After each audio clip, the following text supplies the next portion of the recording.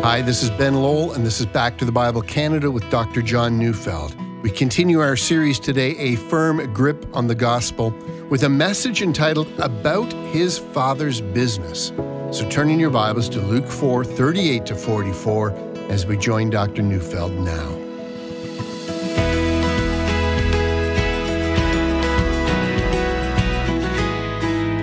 When Jesus was 12 years old, and his frantic parents eventually found him in the temple, sitting among the teachers of Israel, and they asked him why he had treated them in this way, and he said that he must be about his father's business.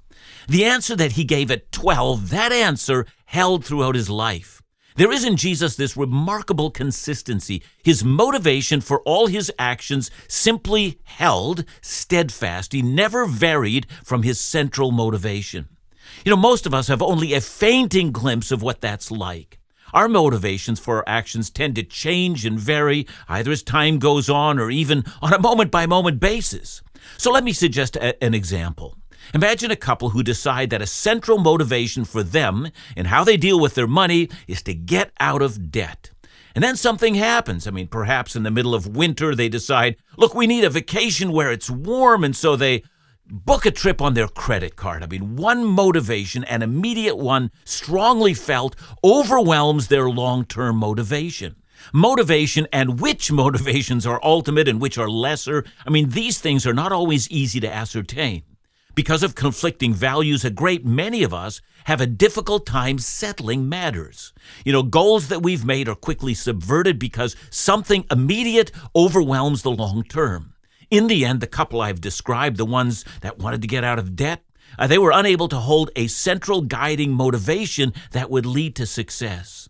So contrast the misery of their condition with Jesus. At 12, he proclaims that the Father's business is his business. And I say that because without grasping that, we fail to see the reason why Jesus acts the way he does. And let me add here that joy is related to that.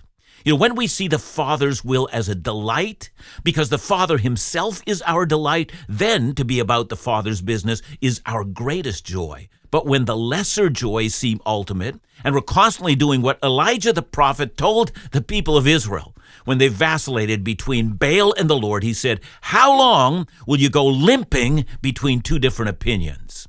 So let's consider Jesus in Capernaum.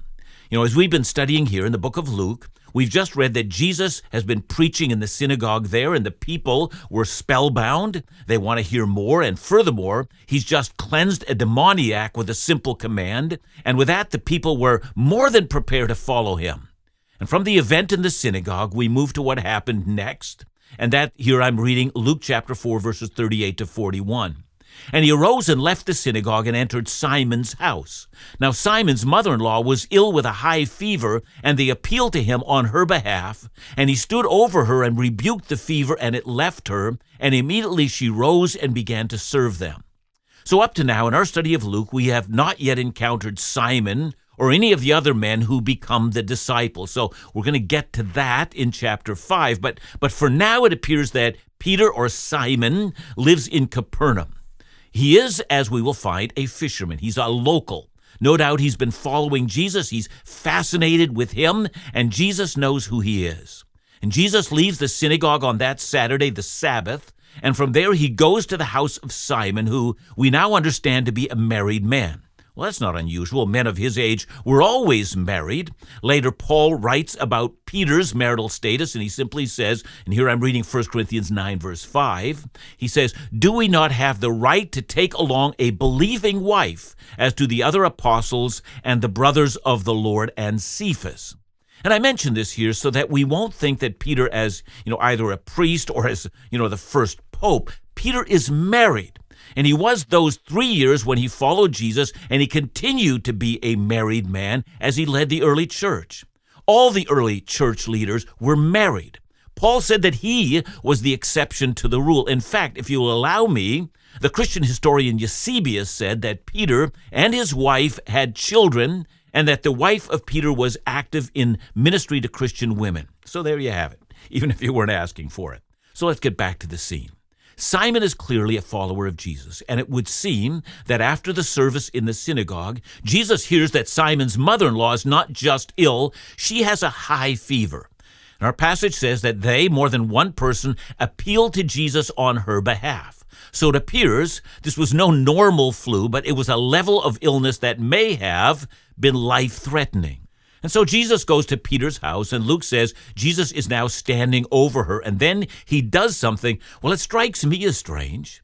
Instead of telling her to be healed, he rebukes the fever. And I say it's strange because in the last passage, we have Jesus rebuking the demon. And please understand, rebuking a demon, that makes sense, but how do you rebuke a fever? And there are some who have suggested that Jesus, stuck in the ancient worldview, made no distinction between demons and disease, or that he thought, all disease is a result of demons. Now, a clear reading of the words of Jesus in relationship to the sick, well, it belies that view. Yeah, in some cases, Jesus does make the connection between demons and disease, but in most cases, he does not. That is, Jesus in most cases did not believe that a disease was the result of a demon. And I could say a lot more about that, but that still leaves us with a question of the high fever in Peter's mother-in-law. And does the rebuking of the fever indicate that Jesus believes there was a nefarious reason for that fever? And I think the honest answer is we simply don't know, because Luke doesn't tell us why Jesus rebuked the fever. That's all the information that we have. And look, when the Bible doesn't supply us with the answers we want, I'm afraid we're going to have to just let it lie. But I think it's important to remember that in most cases, the cause of disease is the result of simply living in a sin-cursed world, a world where disease and death stalk the entire human race. But that the Bible, although it is infrequent, yet sometimes it does indicate that there can be a direct connection either between a person's personal sin and sickness, or between demonic activity and sickness. So nonetheless, after Jesus rebukes the fever leaves her. And as we know, in most cases, when we recover from a fever, for some time after that, we're left feeling exhausted, and we need some time to recover our strength. But in this case, Jesus' mastery over the human body is so complete that the energy in Peter's mother-in-law is instantly restored. She goes from being bedridden, hovering between life and death, to instant vitality, so much so that she insists on making sure everyone's got something to eat. And as one might have expected, the word gets out, and that led to one of the most remarkable evenings in human history. The Son of God, one night, in one city, Capernaum, healed every single person there. Luke 4, verses 40 to 41. Now, when the sun was setting, all those who had any who were sick with various diseases brought them to him, and he laid his hands on every one of them and healed them. And demons also came out of many, crying, "You are the Son of God." But he rebuked them and would not allow them to speak because they knew he was the Christ. Notice that Jesus passed over no one. The passage said he laid hands on everyone. The city was bringing out every single person suffering from anything at all. On one glorious night in Capernaum, there was not a single person who had anything from cancer to the sniffles that was not healed. On one night, it was as if disease and death had simply melted away. It was as if the long-expected kingdom of God had shown up in Capernaum, even if it had shown up nowhere else. Here, even the demons were coming out of many, and the joy in the city was palpable. What were they to make of this? Notice before we move on that the demons were crying out as they are leaving that Jesus is the Son of God, but Jesus rebukes them and shuts them up and wouldn't allow them to testify. Why won't Jesus allow that? Why hold this glorious truth back? Yeah, I know the demons are saying that in terror, but nonetheless, it is true. But Jesus won't allow the news to be made known, so why is that? Well, there are a number of reasons for that, but for one, if Jesus had claimed the title Son of God at this point in time in his ministry, there would have been an instant reprisal from the religious establishment. And we also know that in the future, when the crowd saw all that he was doing, they already wanted to make him king by force. But Jesus had come not to do his own will, but the will of him who sent him. And because the Father had indicated to his Son that the Son must preach the kingdom of God and that eventually he was to be crucified in Jerusalem, The message that he was the Son of God would remain hidden for some point in time. Hence, the motivation of Jesus is front and center. He's come to announce the kingdom of God. He's come to show the day when the fall of man was coming to an end. But the end times would not arrive until Jesus provided atonement for the sins of people and until the gospel of forgiveness was preached. That was the Father's will. And even if excitement about Jesus was, pouring through the streets of Capernaum, Jesus, in obedience to the Father, will not allow his identity to be announced. No, not yet.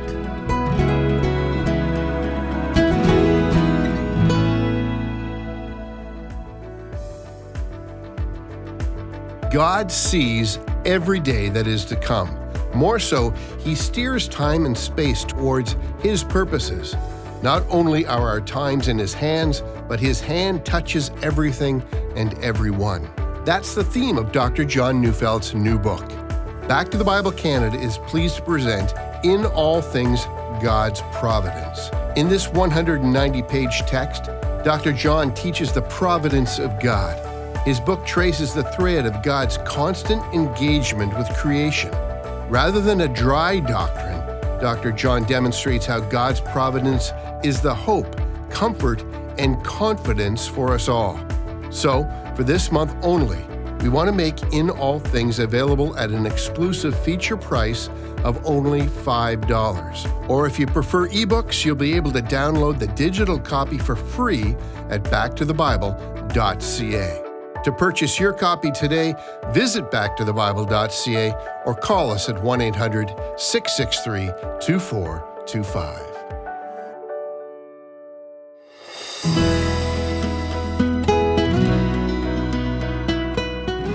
You would think that given Jesus' popularity in Capernaum, at least at that moment, that he'd build his ministry entirely there.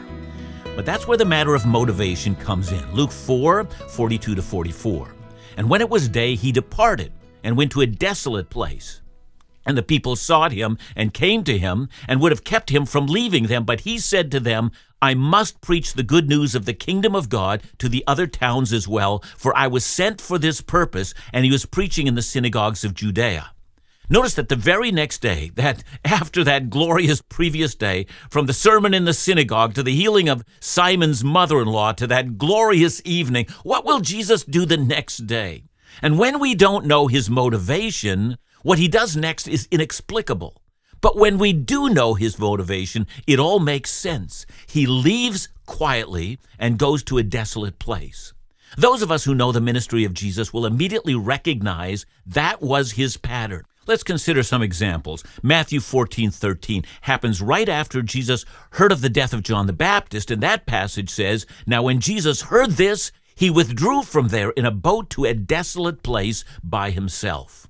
Or look at Luke 5:16. But he would withdraw to a desolate places and pray.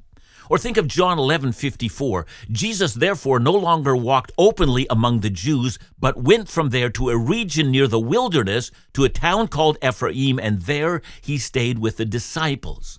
See, Jesus knew that his prayer life could not be nurtured in the middle of the hustle and bustle of his ministry.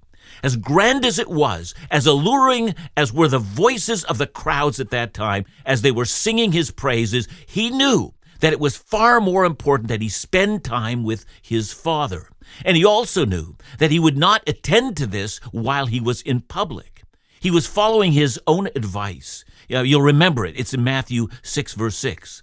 But when you pray, go into your room and shut the door and pray to your Father who is in secret, and your Father who sees in secret will reward you. Now, of course, our place of prayer might not be in a secret room in our house. That was not Jesus' point here. But the place of prayer needed to be a quiet place where there were no prying eyes and where one didn't perform the act to be seen by others. See, in order to pray and to pray well, a person needed a place of quietness. The noise had to stop at least for a while. Prayer requires time to read Scripture, to meditate. It needs time to consider one's own needs as well as the needs of others. It needs time to reorient the affections of our hearts, for our hearts, in the heat of battle, often cling to things that bring ruin. We need time to love what is lovely and to reject what is evil. And more than anything else, prayer needs the time to, again, reorient the soul to the pleasures of God. To find our ultimate joy in God is to pray well.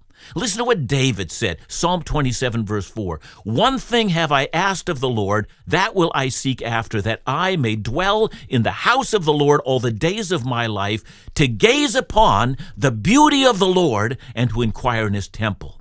See, gazing on the beauty of the Lord, you can't help but stop and think that this activity was front and center for Jesus. And when one does what Jesus did, it really is amazing how the things that we seem to care about so much take their proper place in the hierarchy of what we think is important. We're taken back to the temptation of Jesus. He's in the wilderness. The devil is attempting to entice him to bow down and worship him. And Jesus responds, you'll remember, with words from Deuteronomy chapter 6, "You'll worship the Lord your God, and him only shall you serve." Indeed, we might think that after the day that Jesus has had in Capernaum, that he might have wanted to worship or to find ultimate joy in the adulation of the crowds. I think it's helpful here. I'm going to use myself as an example. Now, there was a time in my own pastoral life when I pastored a church that grew beyond all bounds and when all men and women were speaking my praises. And after I'd done that, I'd wondered whether I wanted to do it again. I'm in a fairly large church, and a leadership that spoke to me described their church, and from their perspective, they said, come to our church now, do what you did before. Why not ride the wave of popularity again? Why not revel in that? In my time of prayer and sorting out perspectives, I made a decision instead to step behind, a microphone as I have it here at Back to the Bible Canada. And let me explain the situation from my perspective. I'm in a studio alone. No crowds, no immediate response. In my early days behind this microphone, I had a wonderful revelation. I had no idea how many people actually listened, and I had time to think about that. And I told the Lord, listen, if no one listens to me, I'm content to prepare and do Bible teaching simply for you, Lord, to be delighted in you and to press into the Word, and no other reason. And that activity brought perspective to my life, and I needed it. And I mention that because it seems to me Jesus was not afraid of the crowds, but he knew he could not minister there unless he found his perspective in the delight of the Lord. Every pastor has to think about those things, and the rest of us need to do it as well. Do you worship the praise of others, or do you worship the one who alone fills your soul with delight? You've got to answer that question, and Jesus did. Now back to the text in Luke. It's the next day after Sabbath. It's Sunday, the first day in the Jewish calendar of the work week. Jesus is nowhere to be found. Luke then says the people sought him, and I suspect that must mean that there were some key people from Capernaum that were asking around. They were checking with contacts that they had in other places, and they were reporting back, and everyone's listening. Wherever he's gone, we need to go there, and we need to get him back. And that's the nature of the enthusiasm for him. These are heady things. And eventually, Luke says, someone found out where he was, and in no time, a great crowd was there, and they're urging him, come back, we love you. We believe in your message. And whatever else you have to teach us, we're going to be listening. Capernaum will become known as your city. Now, we've been talking about motivation. And notice Jesus explains the motivation to the crowds. He doesn't say, I think in order to expand my ministry, I've got to have a strategy of preaching in other towns as well. But he doesn't actually say that, and that's puzzling because anyone who's ever studied the ministry of Jesus will point out that he does indeed have a sound strategy. He begins in Galilee, he builds his popularity, he gradually makes his way to Jerusalem. That's sound strategy. Well, that might be true, but notice that's not what motivates him. First, notice what Jesus says he must do. He says he must preach the good news of the kingdom to the other towns. Well, let's take it one step at a time. He must preach. That's the first thing. Now, I've seen a great many studies about the life of Jesus. I've rarely seen a study of the life of Jesus from the perspective of Jesus the preacher. But clearly, Jesus thought of himself as the preacher. That was God's call on his life. The next is that not only has God mandated that Jesus must preach, but he also mandates the content of what he must preach. It's not a word about miracles or a healing or how to encourage discouraged people. No, he must preach the message of the kingdom of God. that God is breaking in, destroying evil, and beginning the great end-time reign. That's the message that Jesus must preach. And then Jesus adds, he must preach this message to the other towns. It's not appropriate that all his preaching happens in Capernaum. So notice, not only does Jesus know what the Father wants him to do, he must preach, but he knows the content of what the Father wants him to do, and he knows the places where the Father wants him to do that. And so in consequence, says Luke, Jesus was preaching in the synagogues in Judea. Now, Judea, that sounds surprising because isn't he in Galilee? But Luke uses the word Judea to speak about the entire land of the Jews. He is saying that Jesus is eventually going to preach the message of the kingdom in all of the synagogues in all of the land.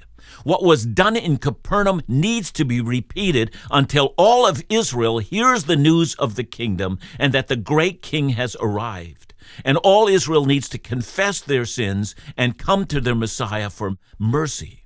That was the ministry of Jesus, and regardless of how a crowd in one city might adore him, he would not stay for one reason.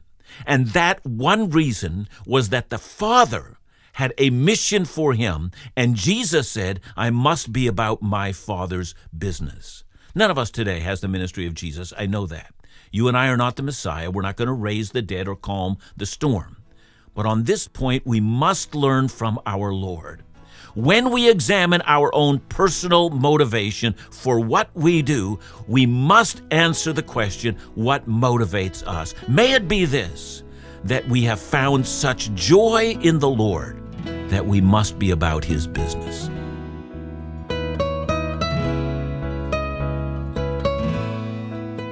Thanks, John. I'm wondering, how do you personally ensure that your motives are in tune with Christ? Ben, I mistrust all my motives. I mistrust them because I find how easy it is for me to lie to myself and how easy it is to play on my own deceit. And so I don't trust my motives at all. However, I must continually go to the Lord and say, search me and try me to see if there is any wicked way in me. Reveal it to me so that I will have the privilege of renouncing it, repenting of it, and turning to you.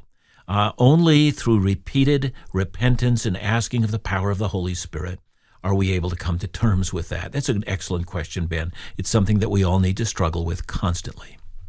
Thanks again, John. And remember to join us again tomorrow as we continue our series in the book of Luke, A Firm Grip on the Gospel, right here on Back to the Bible Canada, Bible teaching you can trust.